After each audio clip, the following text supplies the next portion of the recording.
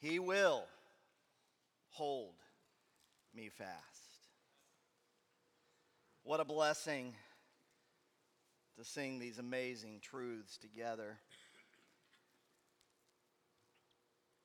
How many of you, just by raising your hand as a testimony to it, can think back over this last week and say, yep, there were some times this week he held me fast.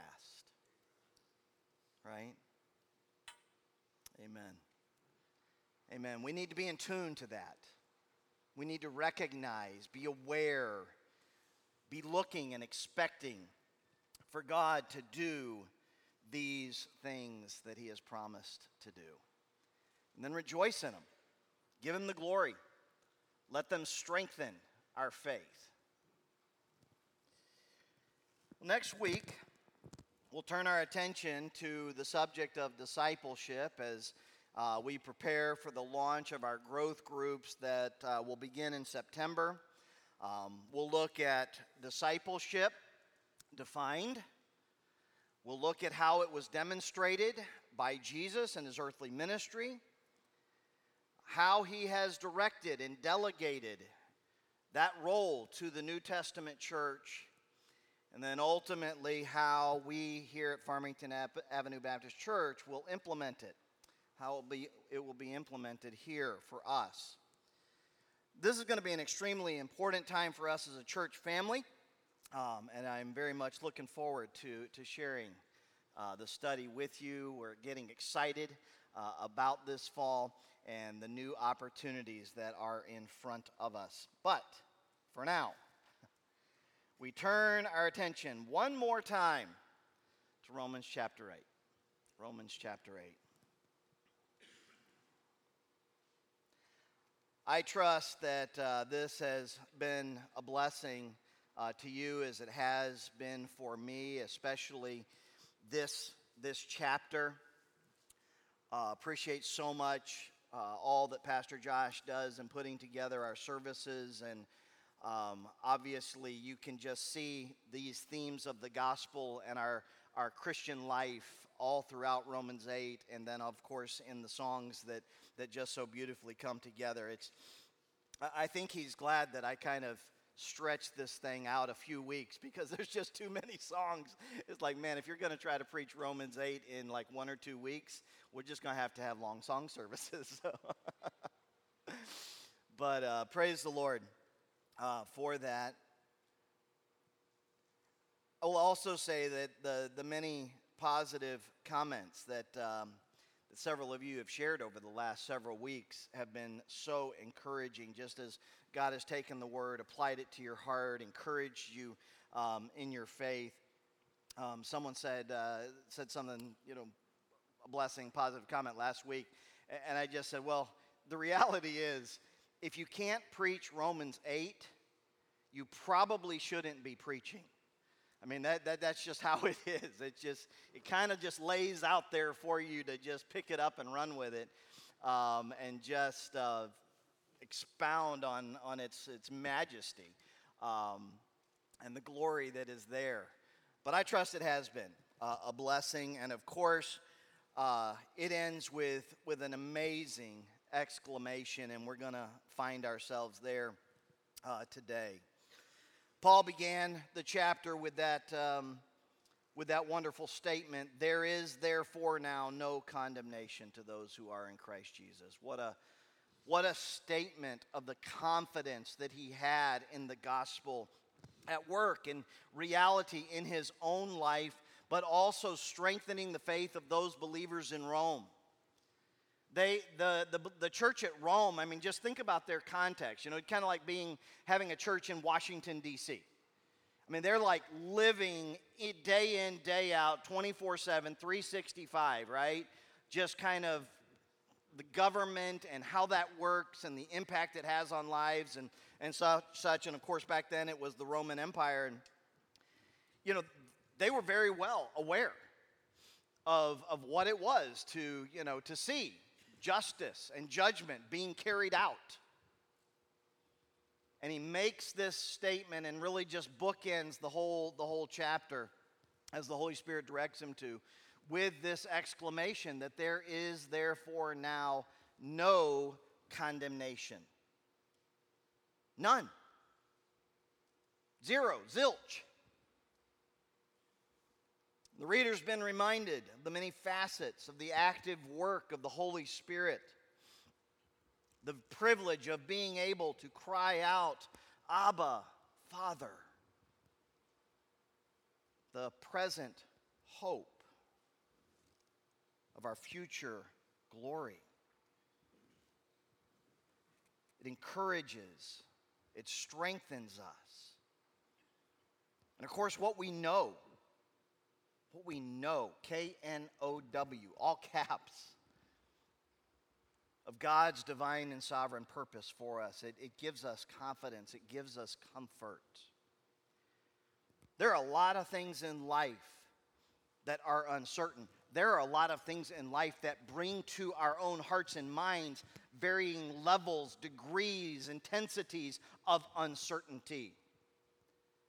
And with that comes anticipation, comes anxiety, maybe even fear.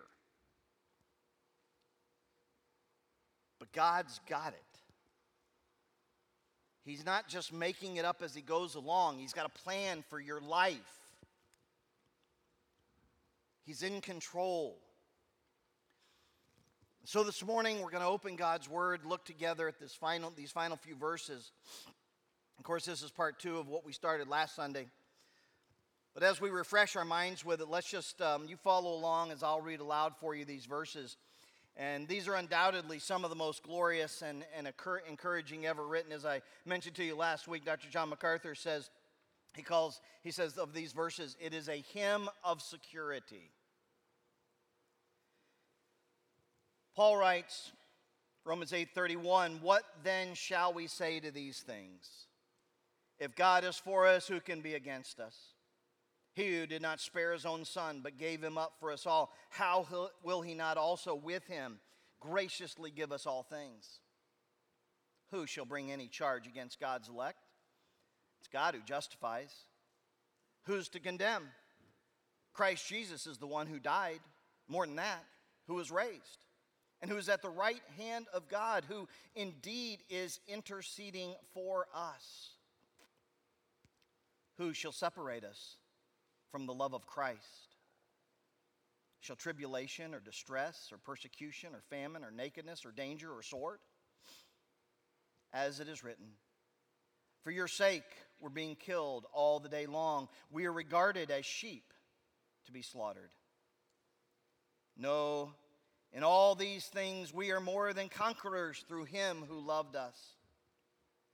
For I am sure that neither death nor life, nor angels nor rulers, nor things present nor things to come, nor powers, nor height, nor depth, nor anything else in all creation will be able to separate us from the love of God in Christ Jesus our Lord.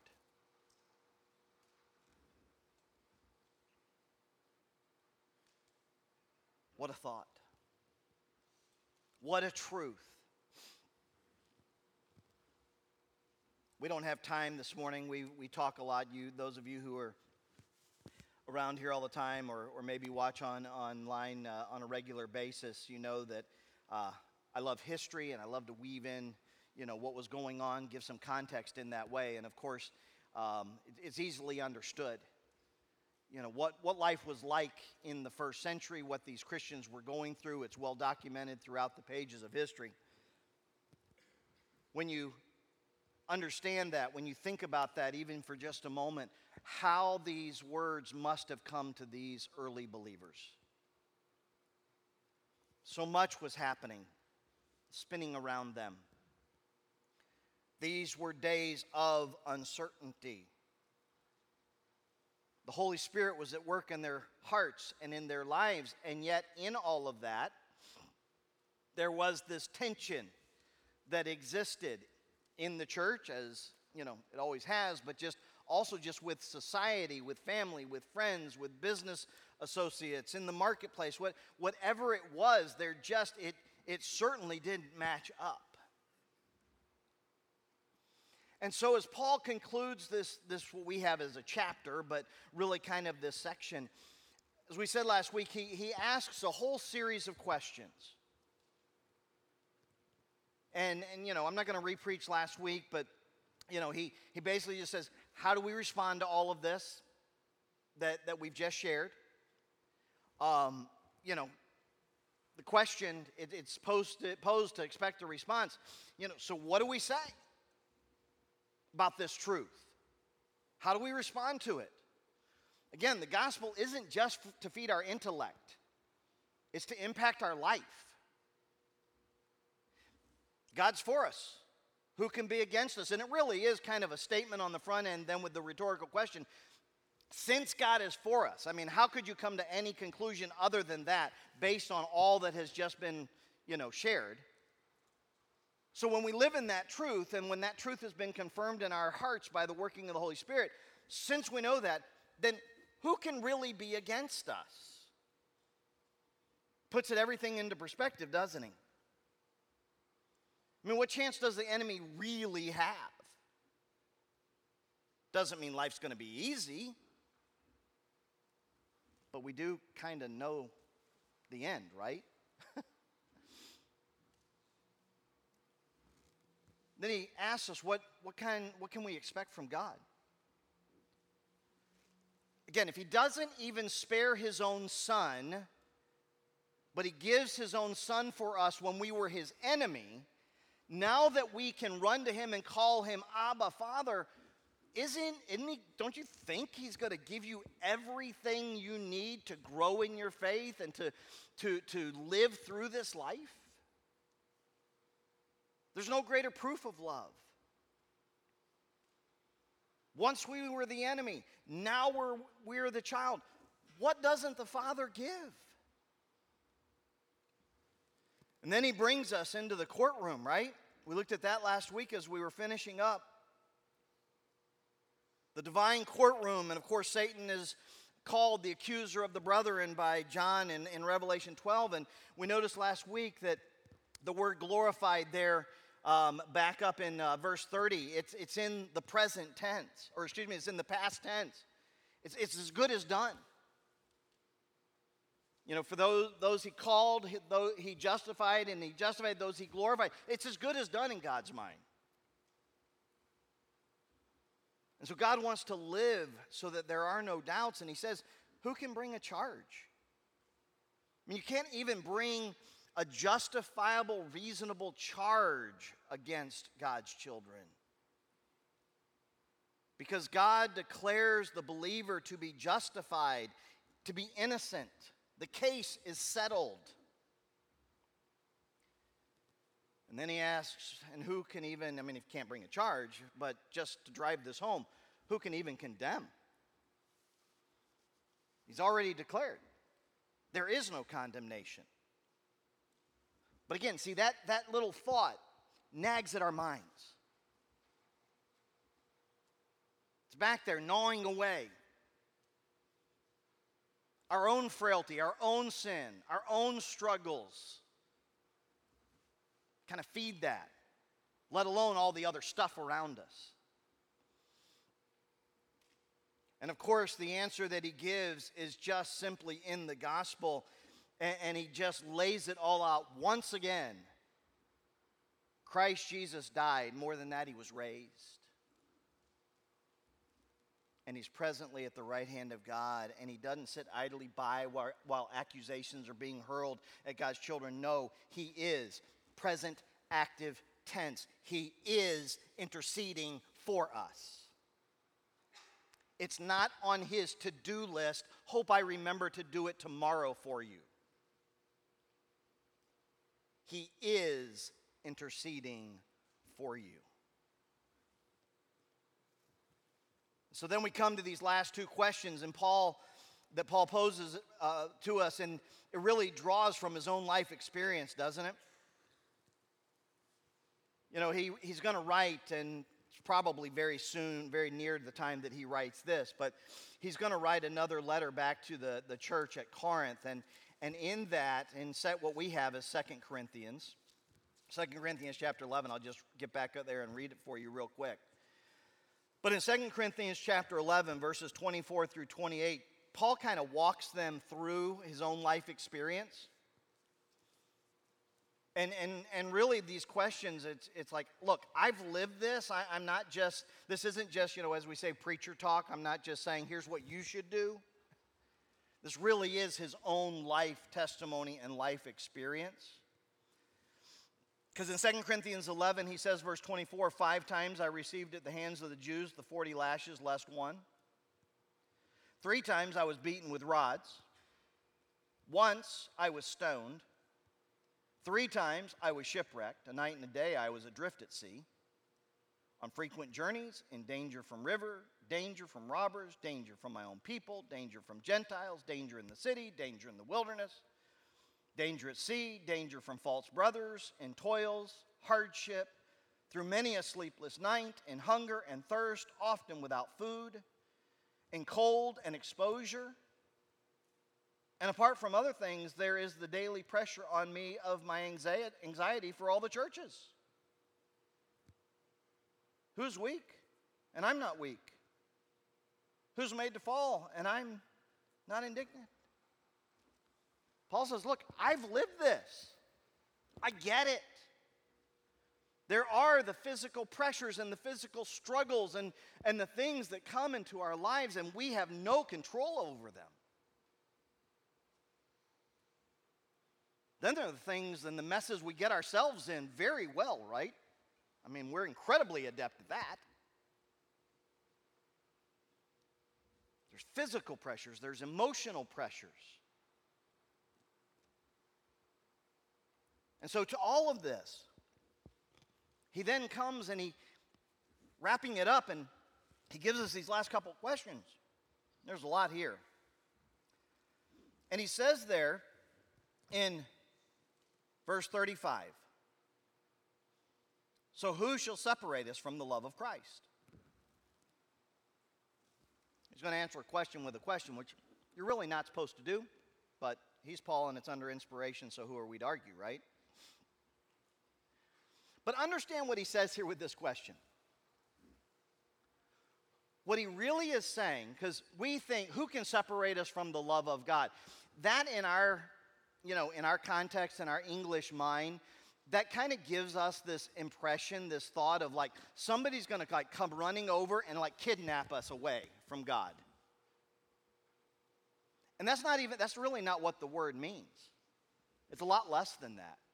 I mean, that would be terrifying. But really what this word means, who can separate us from the love of God, really what it means is who can even put space between.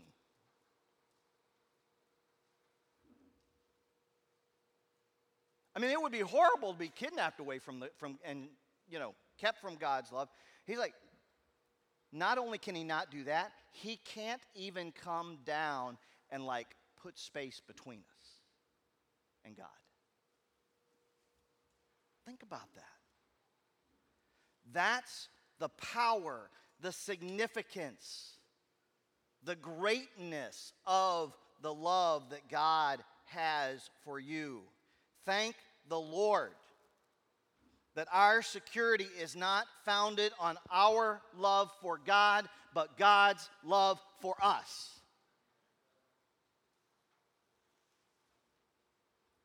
Because we are a fickle bunch.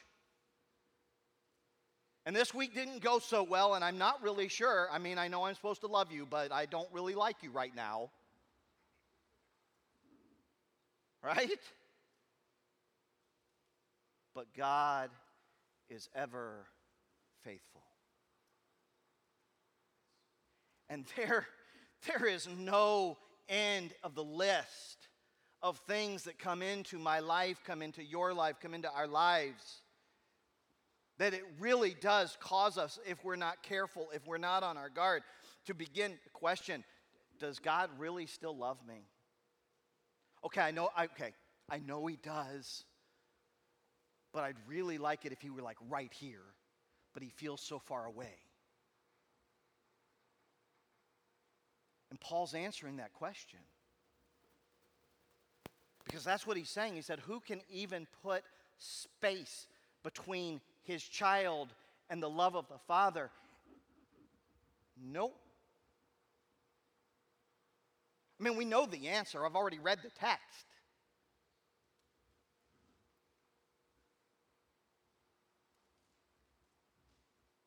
Paul knows, and I mean, he knows his own heart. The Holy Spirit knows our hearts.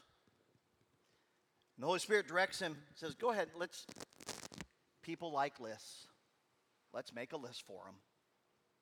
He's going to give us a couple of them. And he lists 7 things that are representative of the all things that we hear about back in verse 28. These are all things that God can use for our good. None of them, though, can come between him and us. But aren't these just representative of, as I said, his own testimony? When you look at them and when you know, again, we read them in the English and we're like, oh, okay, I get that, and we conjure up maybe an idea. A lot of these were really kind of in their vernacular. And so when he makes the list, they really get what he's doing in walking through every facet of life.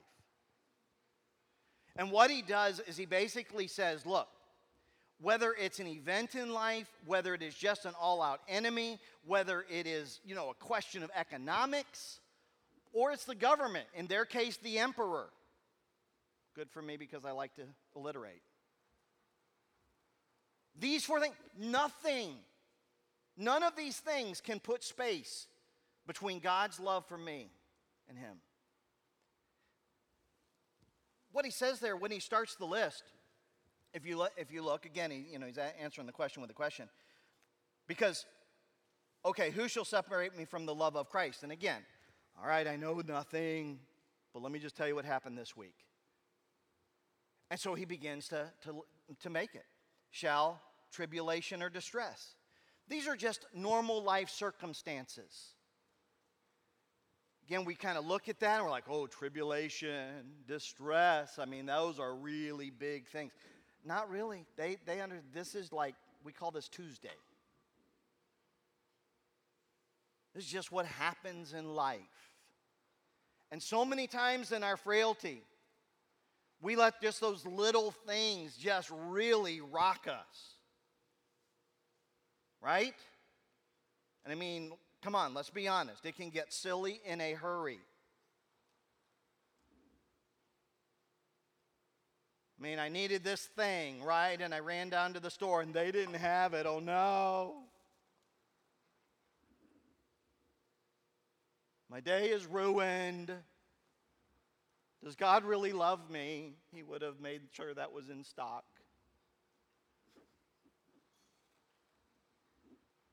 Don't look at your neighbor. You've done it.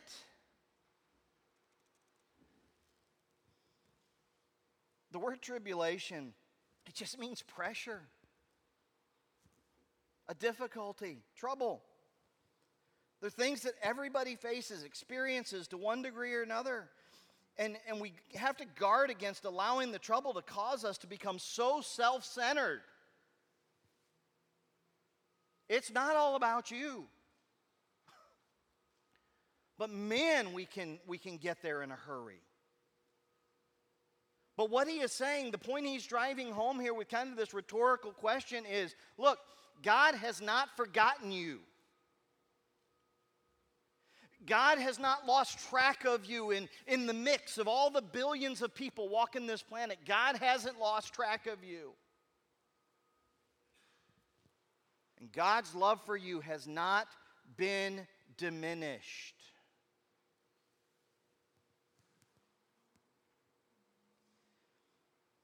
In the first century, there was a farming implement, and they called it the tribulum. What the farmer would do is he would take a cylinder, sometimes it's just, a really good straight log, and he'd, cut it to whatever size he wanted it. And then the exterior of that log, he would pound into it pieces of, metal or, pottery or something, sharp stuff. The idea was you take the grain and spread it out, and they would roll that tribulum across the grain for a purpose.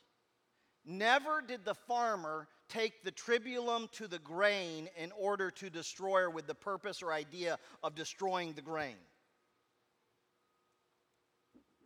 It cut away the husk, and it revealed the meat inside that he needed, so he could then thresh it and just get what was good to take to market. And that's what God too is doing. There are things in our lives that sometimes, tribulation, pressure has to be brought to bear to get that away from us so that the fruit can come out. Distress. Things are piling up. No, it's not fun. This word in the Greek, it literally meant narrowness, to be penned up. Think of a tight space. Some of you are having trouble breathing, like my wife right now. It's that feeling of claustrophobia. Not pleasant. Can we not all identify with this? Tribulation, distress, these are events of life. He goes on, he says the word persecution. Okay, now this is those things, those guys, those people that come at us. And yes, the understood was that in large part because of you trying to live your faith, they're not kind. And the word means to pursue, to just kind of nip at your heels constantly, chasing after you. God, I'm just trying to live out here, to live my faith, to be a Christian every day. And they're just constantly after me. Paul's like, tell me about it.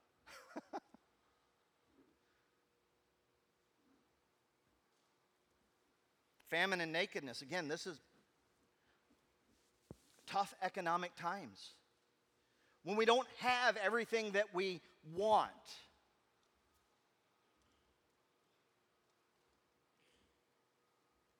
There's a scarcity of the basic needs of life. Get that. That happens. But if we trust God, isn't that when we, so many times, if you've lived that in your life, and I dare say that probably most of us have at some level or another, all of a sudden, that's when God steps in. And he says, watch this. And he provides. You hang on to those times. Boy, I have a journal from back in the days when we were planting our church down in Georgia, and it's just story after story of that. How God just literally sometimes the last minute stepped in and provided. Sometimes it was just little things, sometimes it was really big things. And can I tell you how many times in the last 8 years my heart and my mind have gone back to those things when I'm going, God, I'm not really sure how you're going to do this, that, or the other. And he says, remember?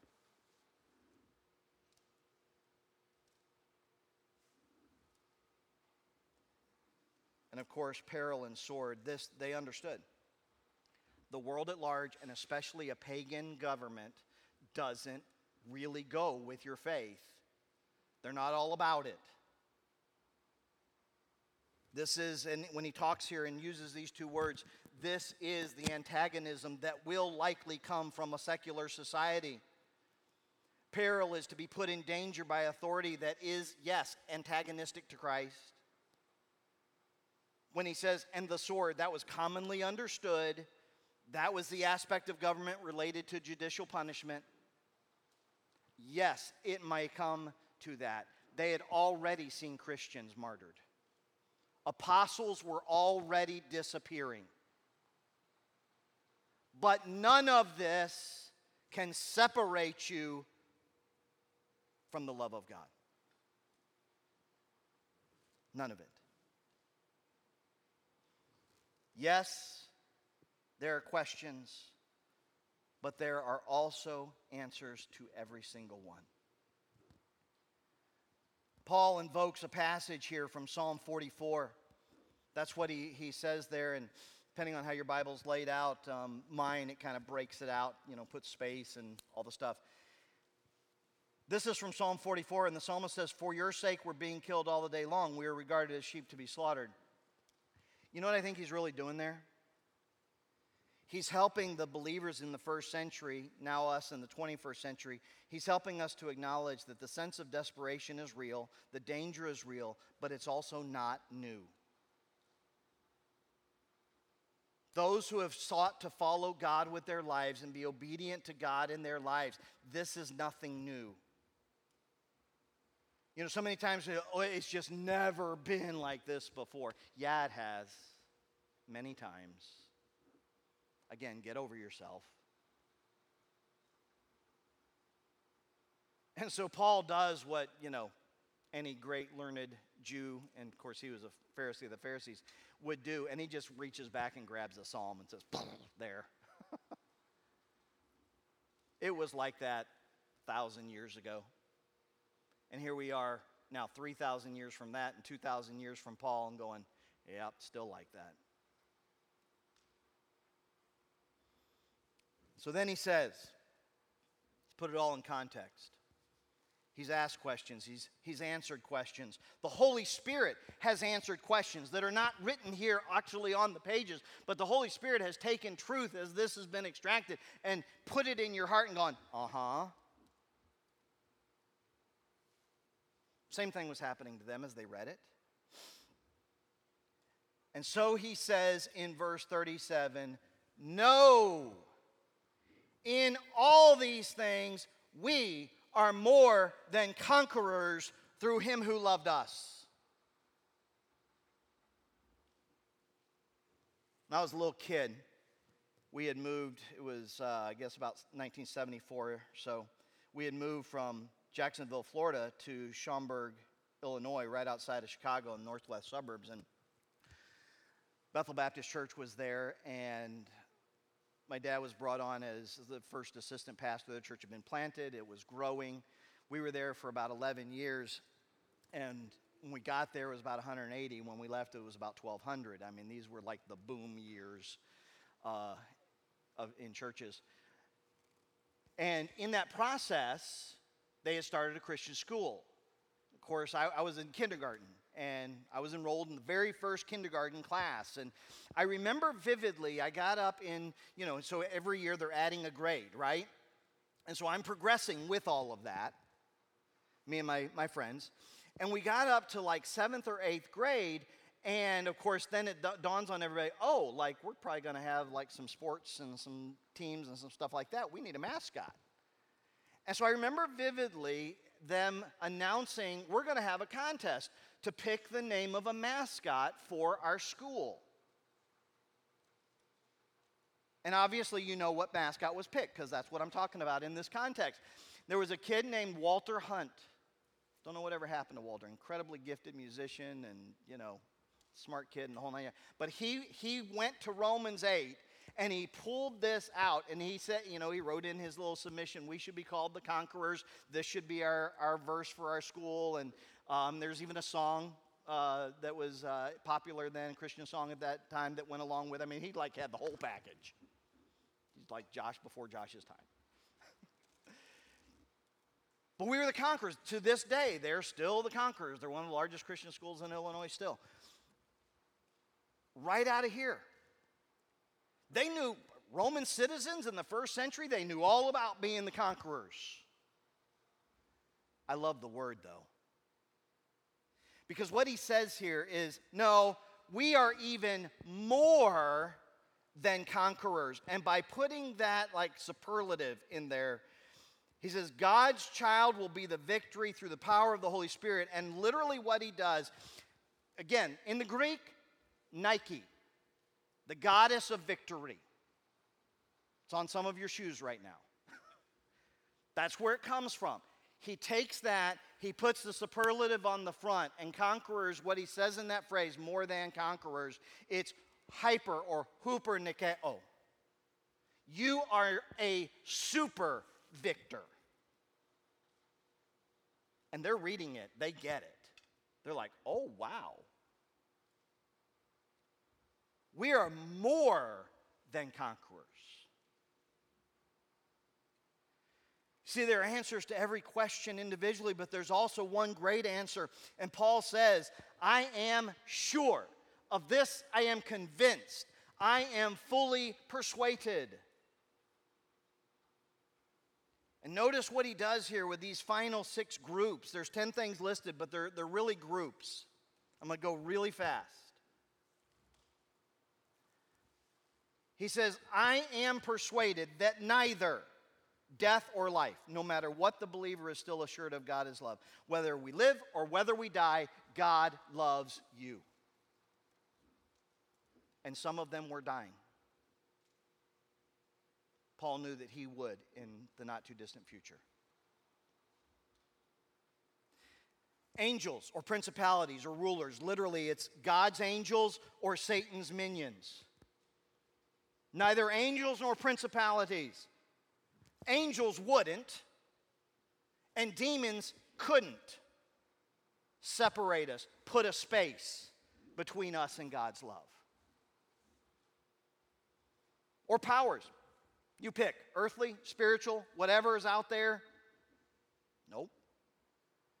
Then he says things present or things to come. These are the extremes of time. Well, yeah, but what about if it gets really bad? Nope. Neither things present nor things to come. It's never going to get so bad that there's space between you and God's love for you. Neither height nor depth. Extremes of time. Now he goes to extremes of space and measure. You can't go high. I mean, think Psalm 139. You know, where shall I flee? Neither height nor depth, nor any other creature, in case anything else was forgotten, in case you come up and go, yeah, but what about? Now, nor any other creature. All-inclusive, climactic statement of confidence brings the truth of God's love to a dramatic crescendo. I'm sure that neither death nor life, nor angels nor rulers, nor things present nor things to come, nor powers, nor height nor depth, nor anything else in all creation will be able to separate us from the love of God in Christ Jesus our Lord.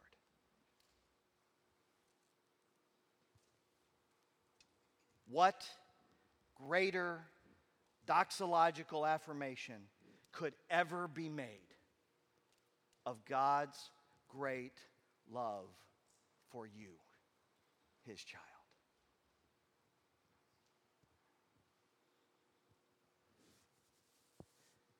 And so I ask, Christian, what difficulty are you facing right now that's making you question God's love? What is it that you're going through, that God has brought to you, that God is allowing? What tribulation, what distress? And in the midst of it, you've got these thoughts. God still loves you. What is that plaguing doubt that presses to the forefront of your mind in the dark of night, in the moments of loneliness? What is that thing that Satan consistently uses to foster doubt in your heart about God's ability to love you? Guilt over something done way back when. You ask God's forgiveness for it. You're like, okay, I know God forgave me, but then Satan keeps bringing it up. Did he really? Yeah, he did. You know why? Because he loves you. Because of God's love demonstrated through the gift of eternal life through Jesus, the present working of the Holy Spirit in your heart, you're a super victor. And there is nothing that can separate you from the love of God in Christ Jesus our Lord. Father, thank you for this amazing truth. How we so desperately need the exclamation of it. No doubt in the first century these Christians were struggling. No doubt they were questioning. Okay, I know God loves us. I mean, we've heard about Jesus, but is it getting tough? I wonder if he still does love us. Yes, he does. With an everlasting love. And there is nothing that can even put space between us and God's love. So, Father, I pray that you would take this truth, confirm it in our hearts. Well, Father, comfort hearts this morning that need it. Father, convict hearts that maybe need it, that are questioning and wondering about this thing called Christianity, God and his love and what that means. Oh, Father, thank you. We praise you. We glory and revel in the fact that there is nothing that can separate us from the love of God in Christ Jesus our Lord. We pray these things in Jesus' name.